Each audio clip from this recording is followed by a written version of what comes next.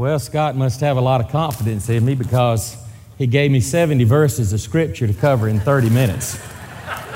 So I'm going to do the best I can. So I would say to you, put on your seatbelts because we got to take off in just a few minutes. But anyway, it has just been a great joy of mine to be able to be here with you over 2 Sundays and to get to know you. And the fellowship's been wonderful. The food has been great.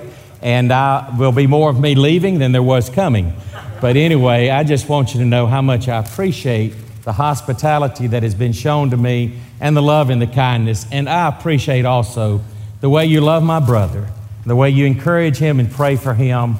Being a pastor is not an easy task, but when you have a church family that loves you and encourages you and prays for you, it makes all the difference in the world. I love it when the people tell me, "Hey, Stan, I'm praying for you," because that is the greatest spiritual offering that we can give to each other.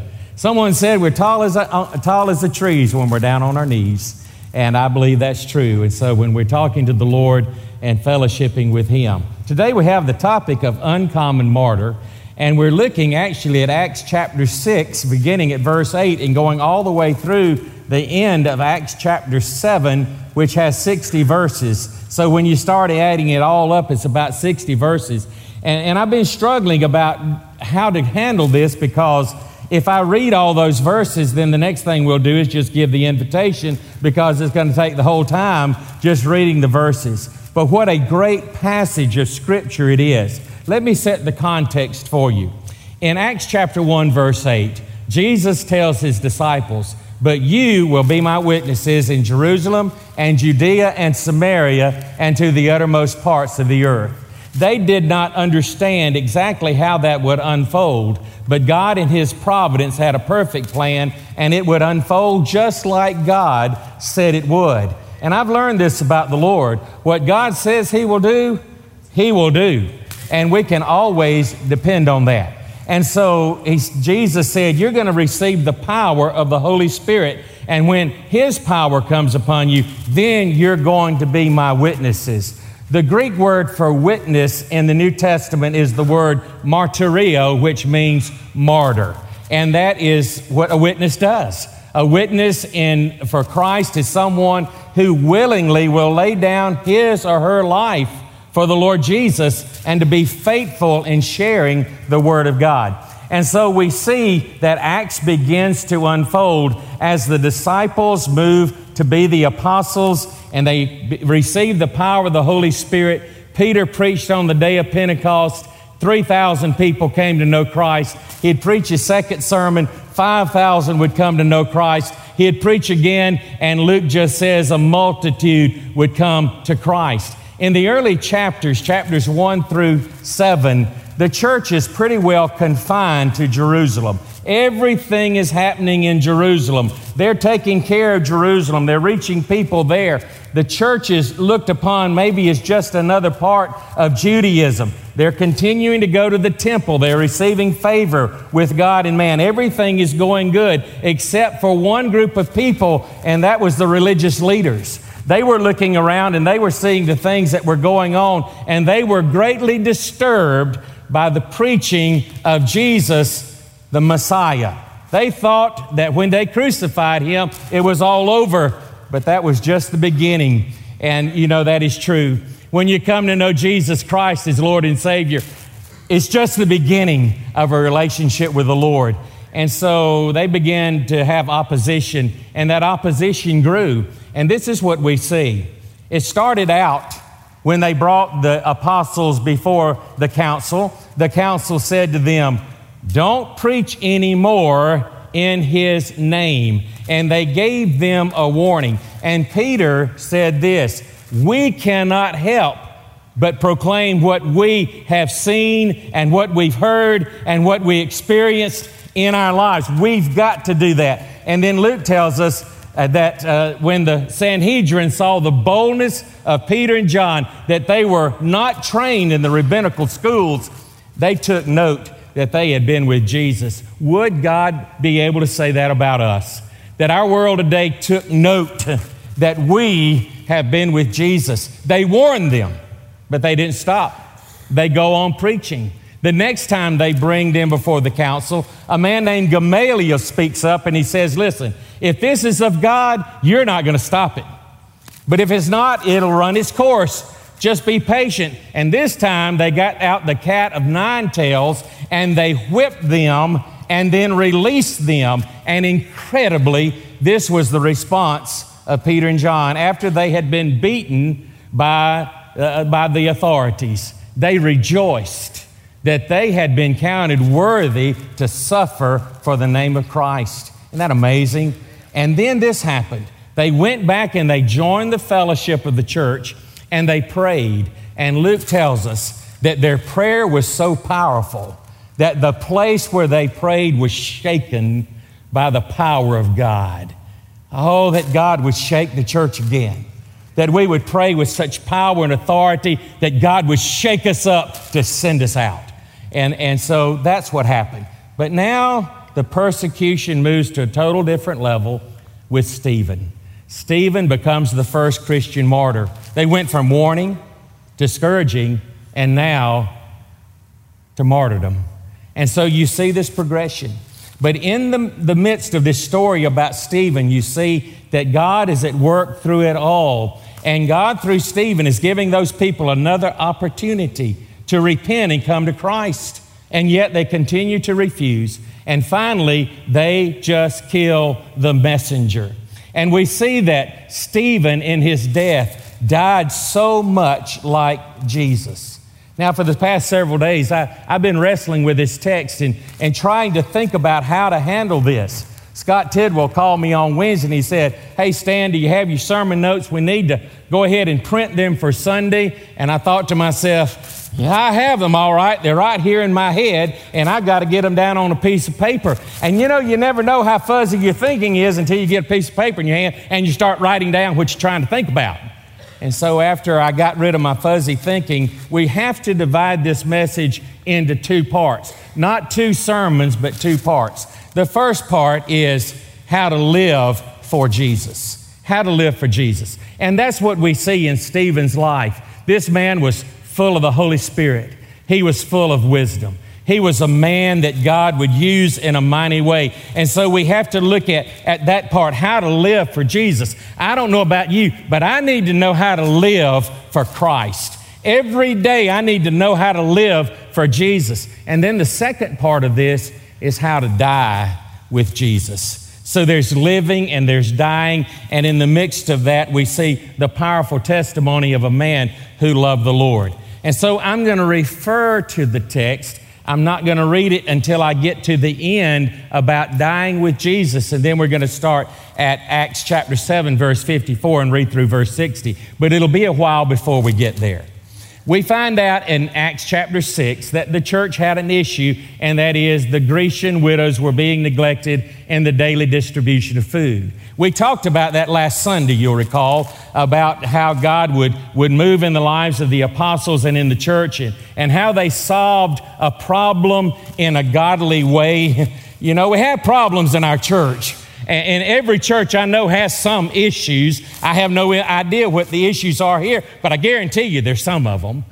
But you know what we need to do is learn how to solve issues in a way that honors the Lord, in a godly way. And that always works when we seek His will and His direction and we solve problems in a godly way. Same thing works in our lives personally when we seek to solve the issues in a way that honors the Lord and we seek His wisdom and guidance. So they did, and the Holy Spirit led them to say to the church, let's select 7 men full of the Holy Spirit and wisdom. Let's set them over this task.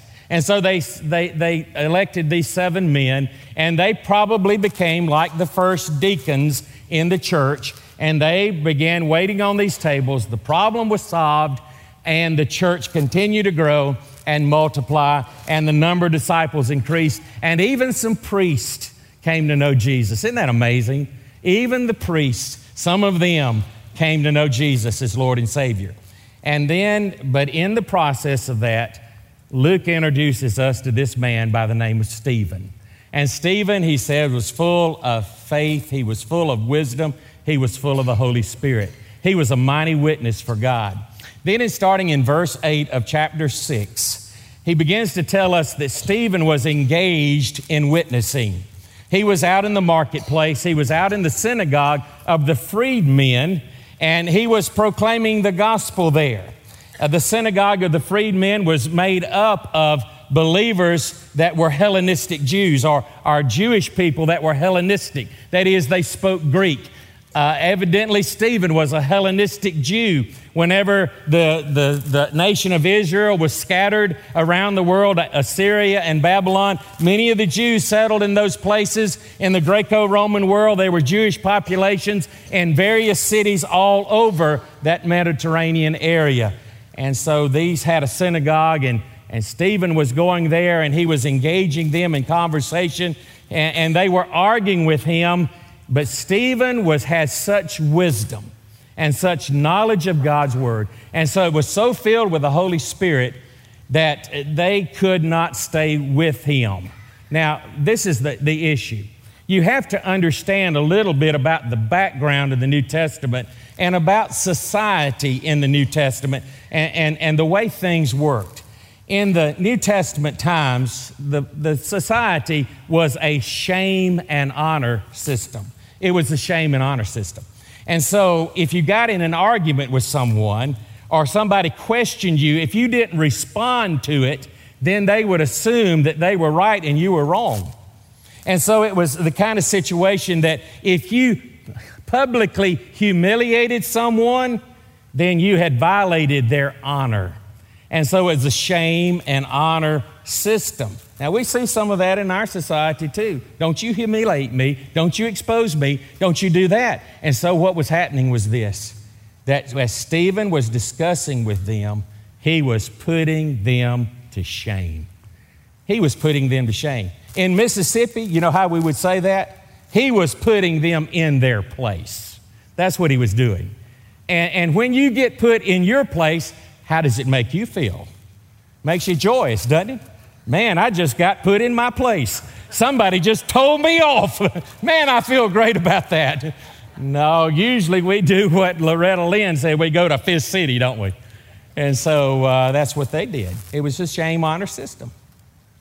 And so when he put them in their place, what did they do? They said, we're going to put him in his place. And so they went out and they got a bunch of people together, and they brought false accusations against him. They said things like this. This man said he's going to destroy the temple.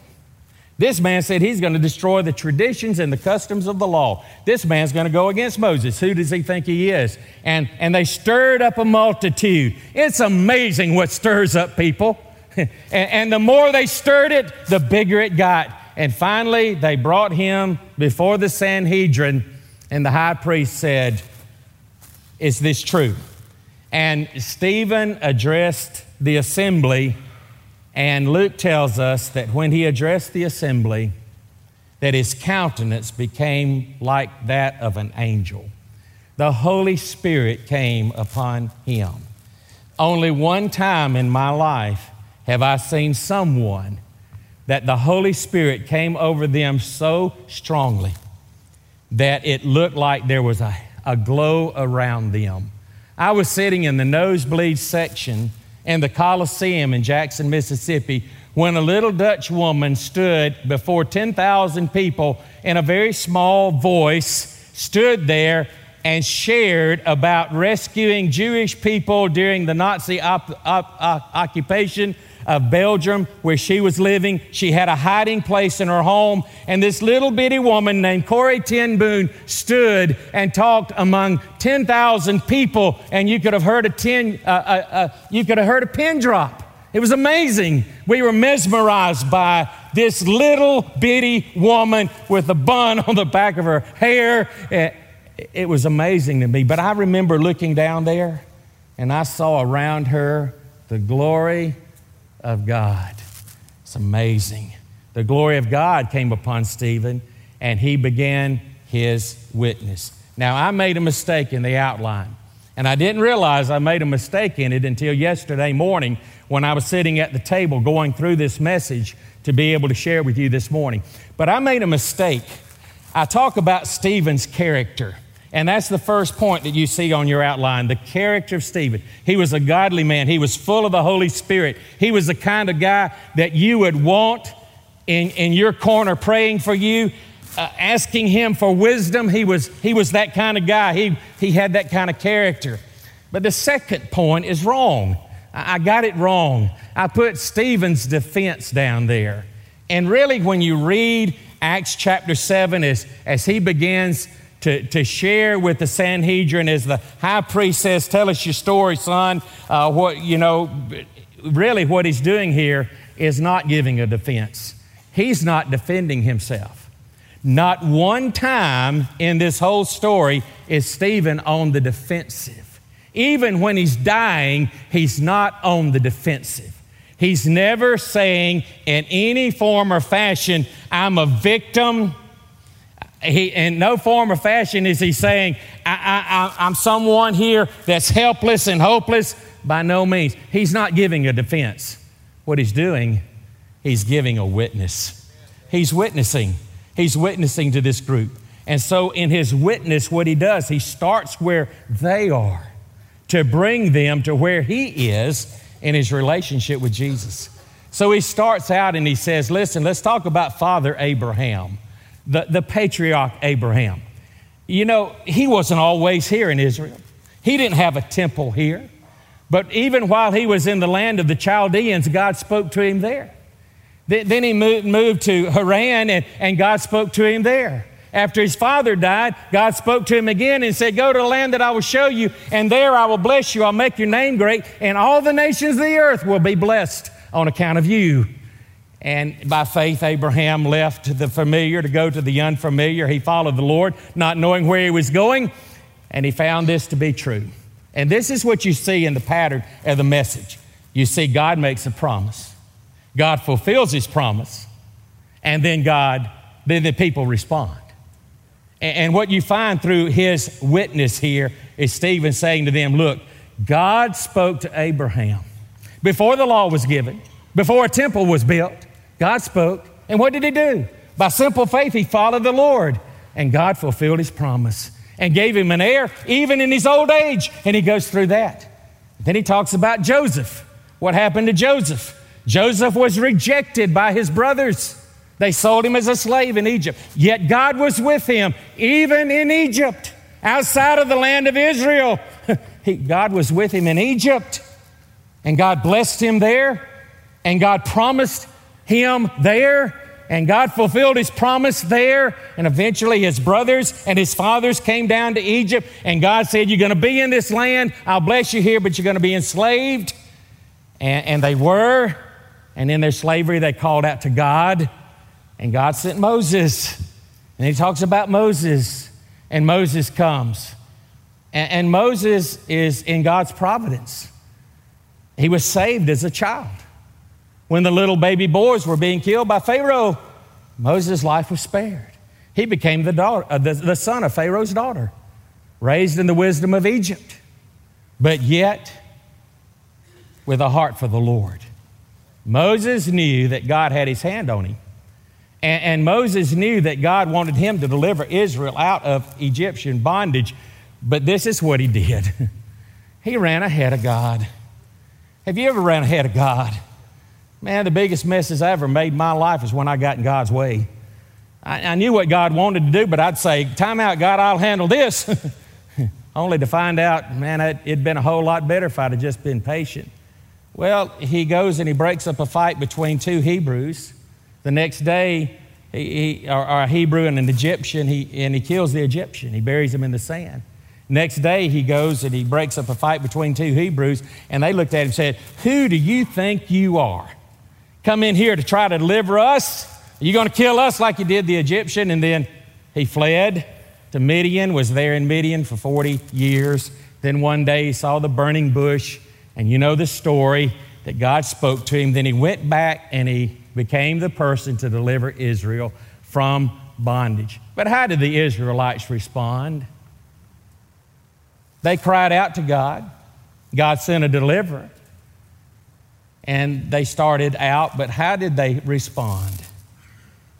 You talk about a griping and complaining bunch of people. I mean, think about it. God parted the Red Sea. They went across some dry land. God gave them manna and quail. God gave them water from the rock, and they still mad. Be Saul. You know, there's some people you could hang them with a rotten rope and they'd still be mad. You just can't satisfy them. Even though God was doing all of these things, what did they do? They continued to rebel. When Moses went up on the mountain to receive the blueprint for the tabernacle from the heavenly tabernacle, to make the copy of the heavenly on earth, what did they do? They built a golden calf, didn't they? And they rebelled against God. And so what you see here is, as Stephen is unfolding his witness, what he's showing is this, is that every time God moved, how did Israel respond?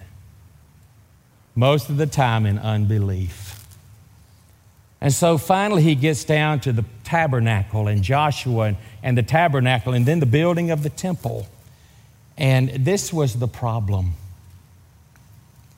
The children of Israel became idolaters. Wow. The people of God can commit idolatry? You better believe it. When we start substituting other things for God's place, we are in trouble. When we start putting everything else in our lives ahead of our relationship with God, we're in trouble. But this is what happened.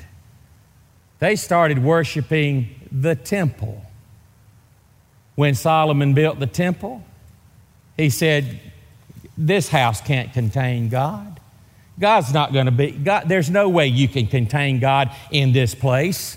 There's no way this can't happen because God is the creator of the heavens and the earth. And the psalmist said in Psalm 139, where can I go and God's not there? If I go to the highest heavens, God's there. If I go to the lowest part of the sea, God is there. God cannot be contained. But this is what happened. The people said, we have the temple of the Lord. We have the temple of the Lord. And the temple became a sacred place, and it should have been a house of worship and prayer, but the temple became an end in itself, and the people became religious instead of having a relationship with God. And that's a dangerous thing. And Stephen is building now. This sermon is building momentum.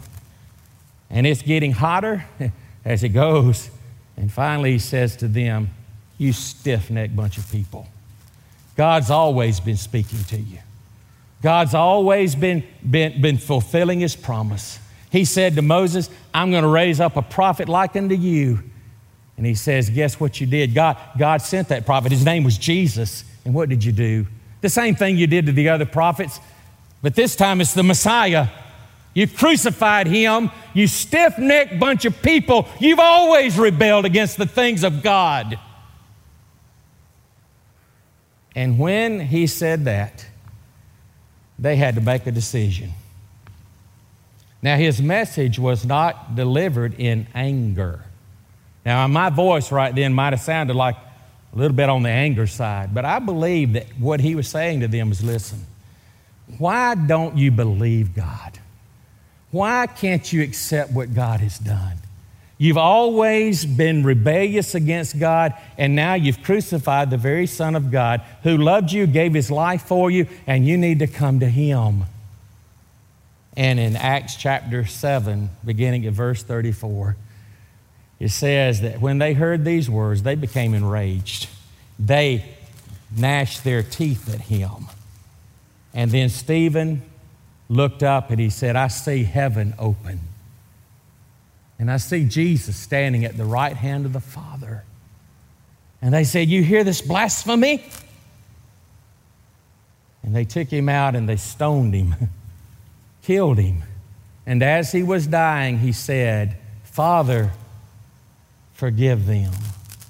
He died so much like Jesus. And there was a young man there. They laid their garments at the feet of a young man by the name of Saul. And he would give hearty approval to the things that were going on. So you see Stephen's character, you see his witness, and you see his boldness. He boldly stood for the Lord. You know, that bothers me. It bothers me because I have to ask myself the question, and maybe you have to ask yourself this question too. If I were on trial for being a Christian, would I be bold enough to stand firm in my commitment to Christ? Believe me, the day is coming when we possibly will be required to do that very thing. We're living in the days of Noah, where every man is doing what is right in his own eyes and evil in the eyes of God. And it could be that we too one day might have to stand and give a bold witness before a hostile group. And I have to ask myself, will I be bold enough to stand for Jesus even if it costs me my life? Let's talk about dying with Jesus.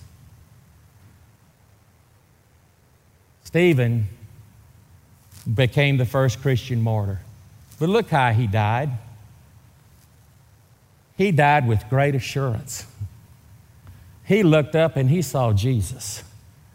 He saw Jesus standing up. Most of the time in the Bible, when you read about Jesus, he's seated at the right hand of the throne of God. But in this case, Jesus is standing up. I think there's two reasons Jesus stood up. One, as an affirmation to Stephen to say, well done, good and faithful servant. But I think on the other hand, he stood up in judgment to say, these have rejected me. But Stephen died with great assurance. You know, one of these days we're going to die. I've been thinking about that a little bit. I got to fly home a little bit through a storm. You know, I've got to think about that. Taking off is optional, but landing is mandatory. And I don't want to get in that airplane and the pilot says, okay, let's start figuring out our options to land this thing. I want us to have a plan to land before we take off. Amen? And, you know, I've been thinking about, saying, you know, what if that thing goes down or whatever? But you know what I realized this? That plane goes down, I'm going up. That's right. Because I know in whom I believed, and I'm persuaded that he's able to keep what I've committed unto him to that day. There was no fear in Stephen's eyes. There was only the glory of God because he knew Jesus. And he looked up and he saw Jesus standing to receive him. But also notice this. He died with grace. Man, think about this. People are killing you. They're throwing rocks at you. And yet he's so much like Jesus that he looks at his accusers and those around him and he says simply this, Father, forgive them. Don't lay this sin against them. Father, forgive them. Oh my goodness. His hands were not raised in anger. His hands were like the hands of Jesus because Christ was all over him. He died with grace. I want to die with grace, don't you? I want to die with the grace of God. You know, I remember the first person I ever saw take their last breath. I saw them get up out of church. I saw the family getting up out of church during the sermon and going to the door, and I knew something was going on. As soon as church was over, I got in my vehicle, drove to the hospital, and there they were standing around their father's bed, and he was breathing his last. We stood there with our hands held, and we watched him slip away into eternity, and when he did, I've never experienced such peace and the presence of the Lord like that before. It was amazing. He died with grace. Jesus came and got him, and Jesus came and got Stephen. But there's one other thing. He died with power. He died with power. He died with a tremendous testimony that would become a powerful testimony to the early church, but also to a young man who stood there by the name of Saul. He died with such powerful influence that it would change the direction of the church. He died with such powerful influence that when persecution broke out, it didn't stop the church, it expanded the church. The church got out of Jerusalem. They went to Judea. They went to Samaria, and ultimately to the uttermost parts of the earth, because God took the death of Stephen and he died with power, and the power of God was evident, and the church was inspired by his death to continue and to carry out the message of salvation. There was one young man there by the name of Saul. He watched how he died, and he couldn't get away from it. In Acts chapter 22, verse 20, Paul shares his testimony. He said, I was there. I held the garments of those who killed Stephen. A little bit later, this man's walking down a Damascus road, and he's thinking about how Stephen died. He's persecuting the church, but he couldn't get out of his mind that powerful witness of Stephen and the way he died. He's walking down the road, and that's heavy on his heart. This man's full of anger. But he saw a man die that was full of grace. He saw the power of God. And this man would have an encounter with Jesus that would change his life. Now, what am I driving at? What I'm driving at is this. Your spiritual influence will outlive you by years and years and years. Research shows that even 250 years after your death, your influence will still be alive. Think about it. It's over 2,000 years ago that Stephen died as the first Christian martyr. Is his influence still living today? Listen, you don't realize the power of a godly man or a godly woman and how God will use that life and even that death to bring glory to his name. I don't know about you, but I want to die with Jesus. That my life will reflect his glory. I want to sing a little song for you.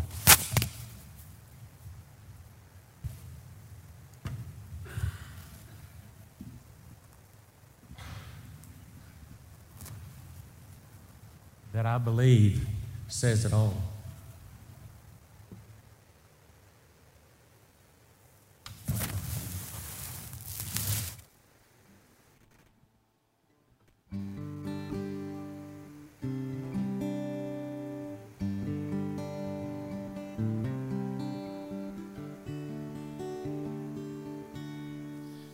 On a hill far away stood an old rugged cross, the emblem of suffering and shame.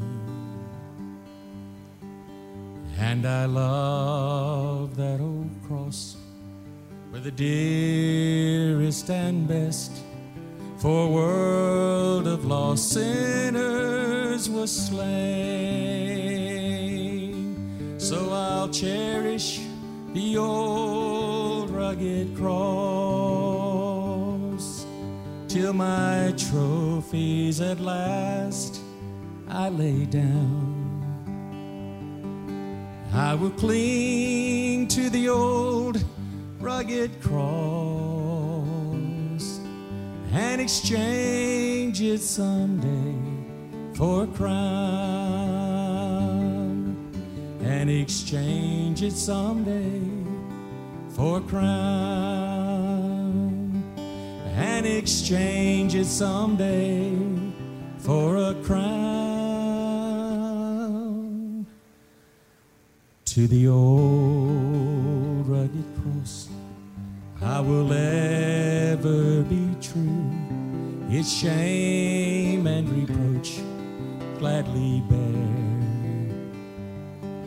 Then he'll call me someday to my home far away, where his glory forever I'll share.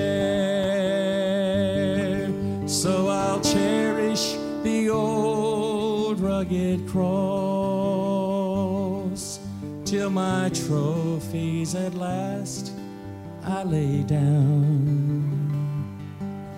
I will cling to the old rugged cross and exchange it someday for a crown, and exchange it someday for a crown,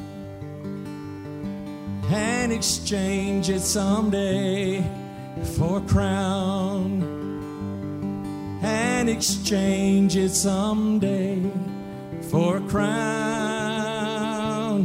for a crown, for a crown.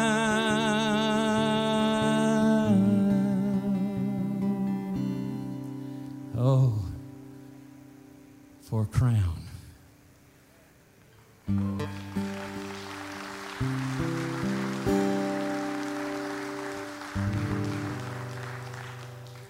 I want to die with Jesus, and I want my life to count, don't you? Oh, God, help us be like Stephen.